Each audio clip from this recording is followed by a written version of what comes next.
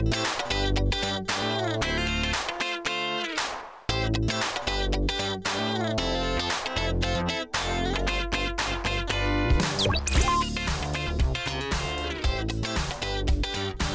welcome back, everybody, to another episode of Pain Reframed. Boy, this is exciting.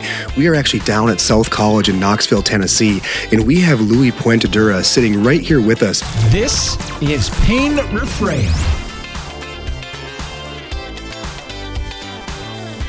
You know, folks, we had such a great episode last week that came out with Dr. Tolstrup talking about some peripheral nerve and some external issues that are sort of driving chronic pain, at least in some circumstances, and generated a huge amount of discussion with you all. And we were sitting here talking and thinking, boy, this conversation should continue. You know, this idea of, are there things coming externally? Are there things coming peripherally, nociceptive driven?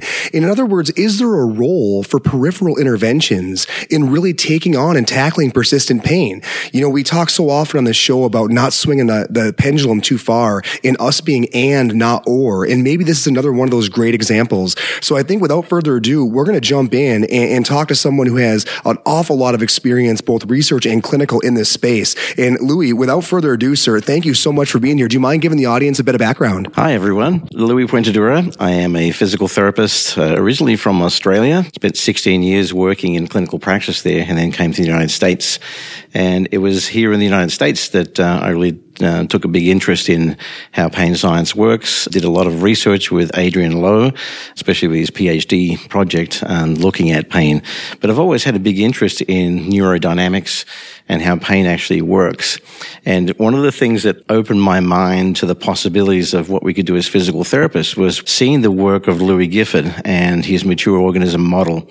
And that's that image that all of us have imprinted in our minds, where we can see input, processing, and output. And the view that pain is one of the outputs, right? But we shouldn't forget that there are three things there: input, processing, and output.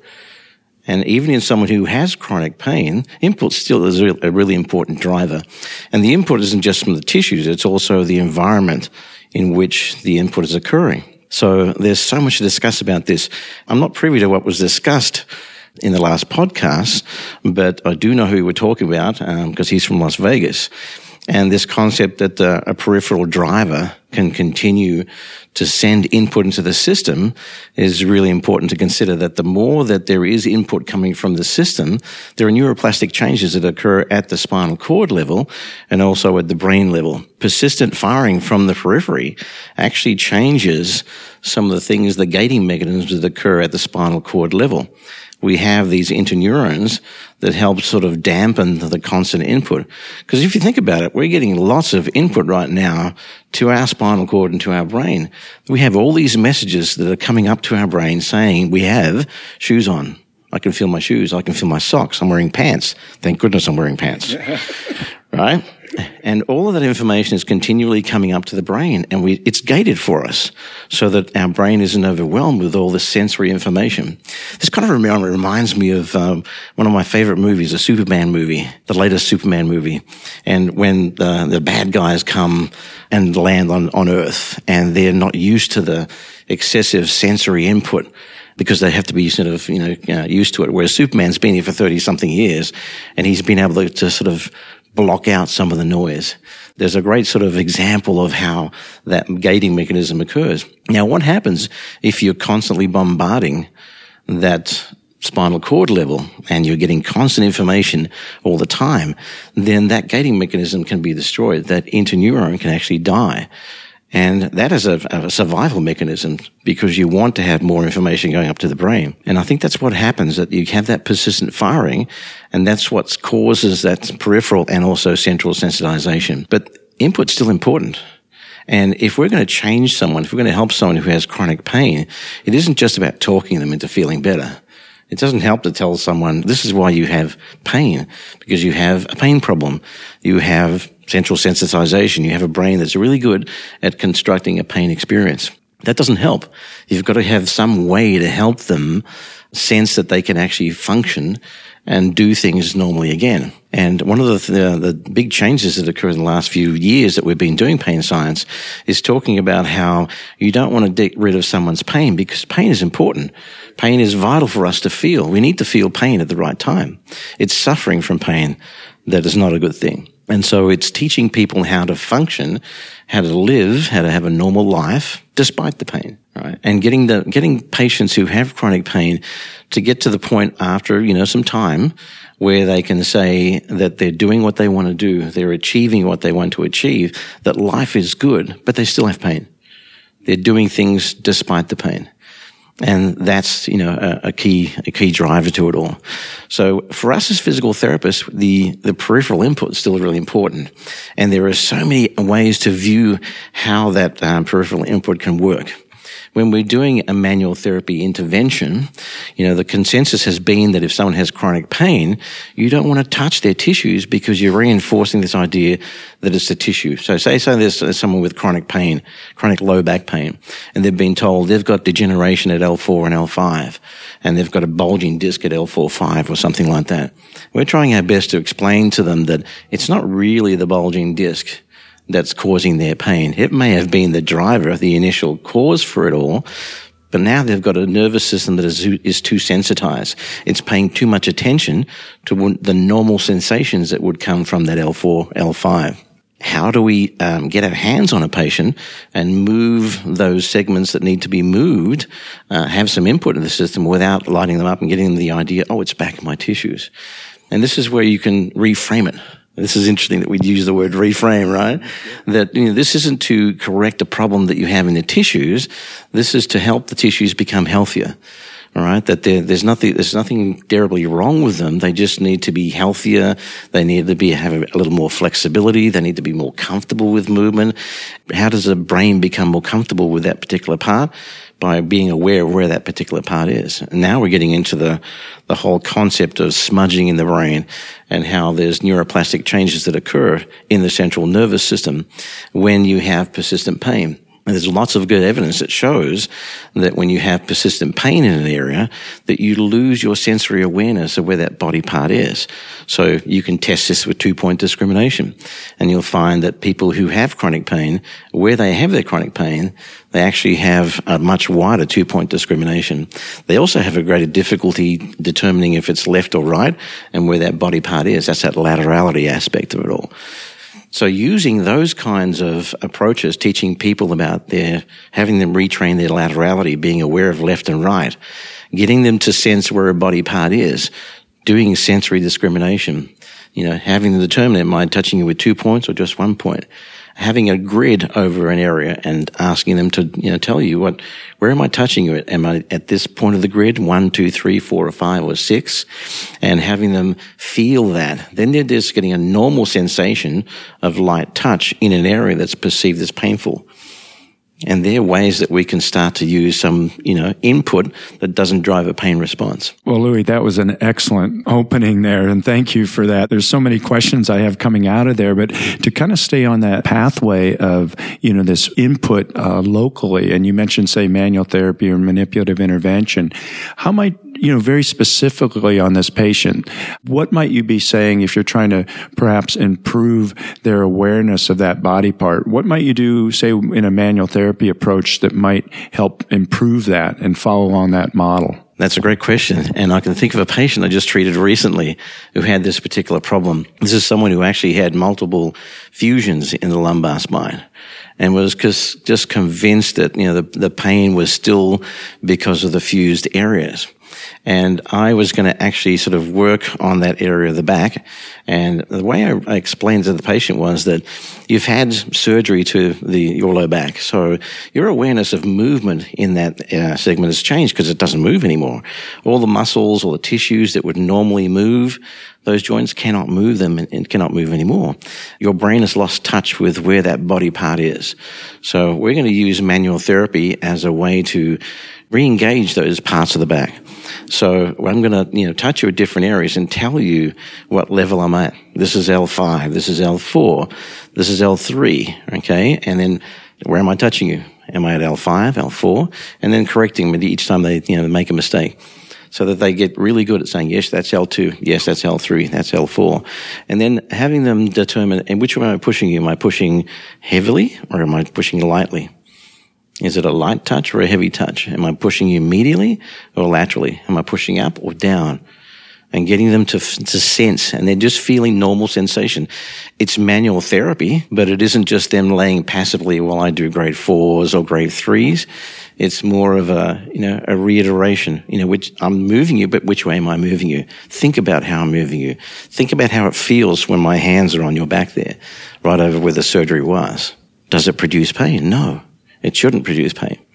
The fact that you can touch someone in an area that's painful, but not have them experience a painful experience, is a way of disengaging that pain mechanism, the pain neurotag, and getting them to experience a different neurotag. It's getting out of this mindset of manual therapy as a passive intervention. What you just described to me was the patient was actively engaged in the movement that you were providing to that patient. And I think that, I hope the listeners clued into that this is not passive interventions.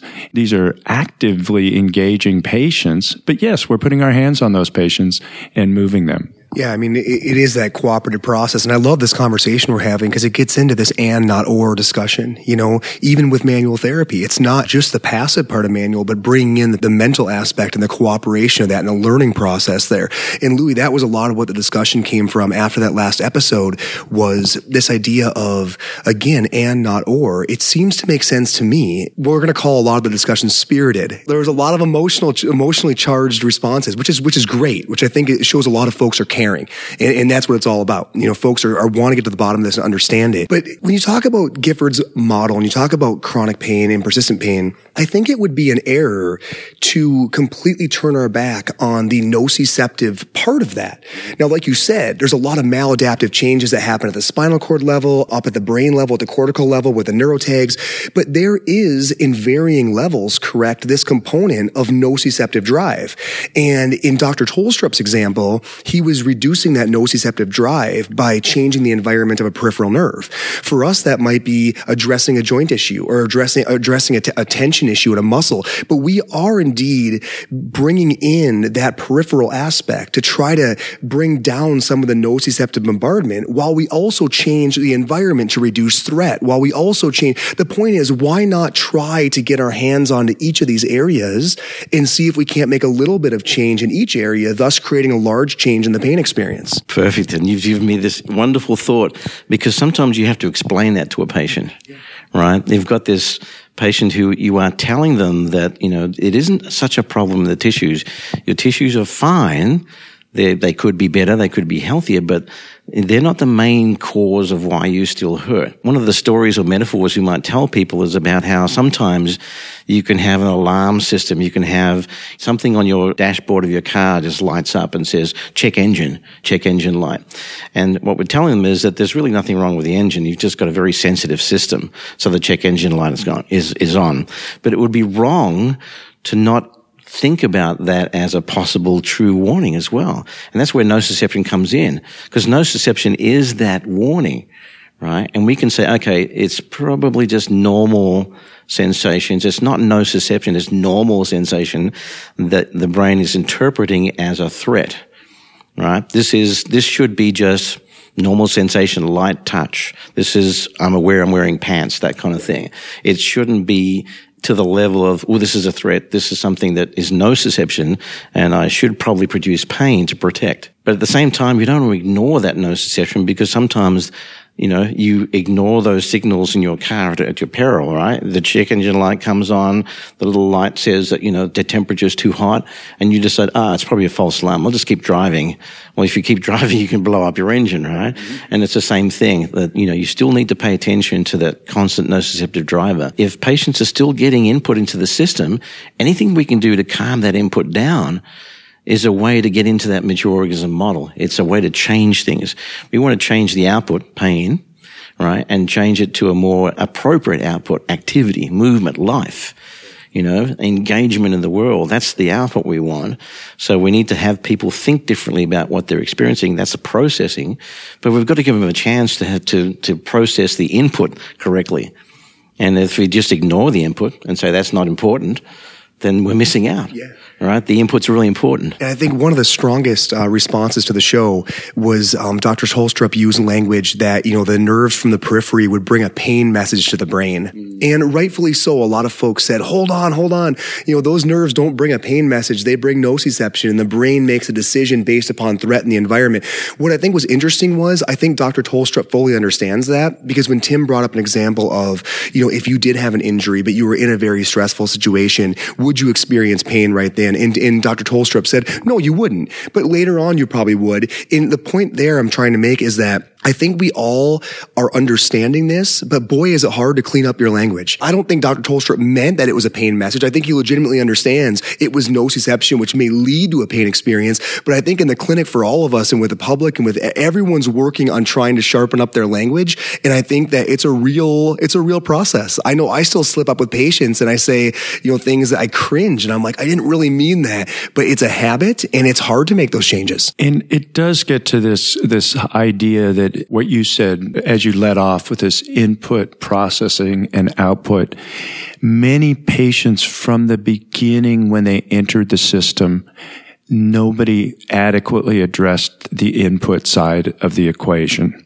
And what I mean by that is, all of us here have seen patients with persistent pain, and we're the first ones that have really done a detailed musculoskeletal examination. And we find a number of impairments that were just like fit their description of how this pain pattern started. And to me, again, it's my belief, had those patients actually been adequately addressed, the nociceptive side of this, yes, things were amiss, and those things would have been addressed.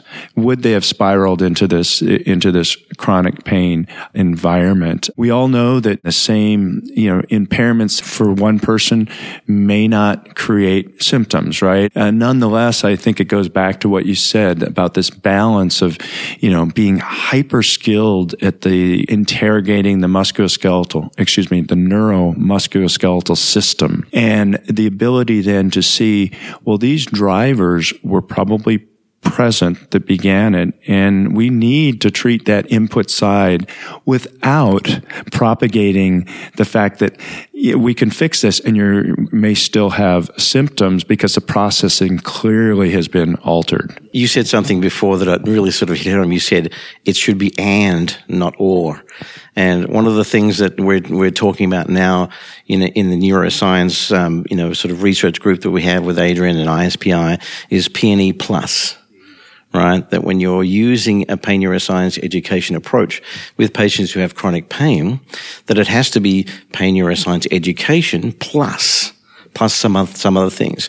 And we've come up with this sort of 4 cardinal points, 4 things that are really important for people with chronic pain. The first is definitely education. All right. The second is goal setting. You have to have a goal in mind. What do you want to do? What do you want to achieve? And it has to be an achievable goal. For some people, being pain-free is not an achievable goal. And actually, I wouldn't want to be pain-free.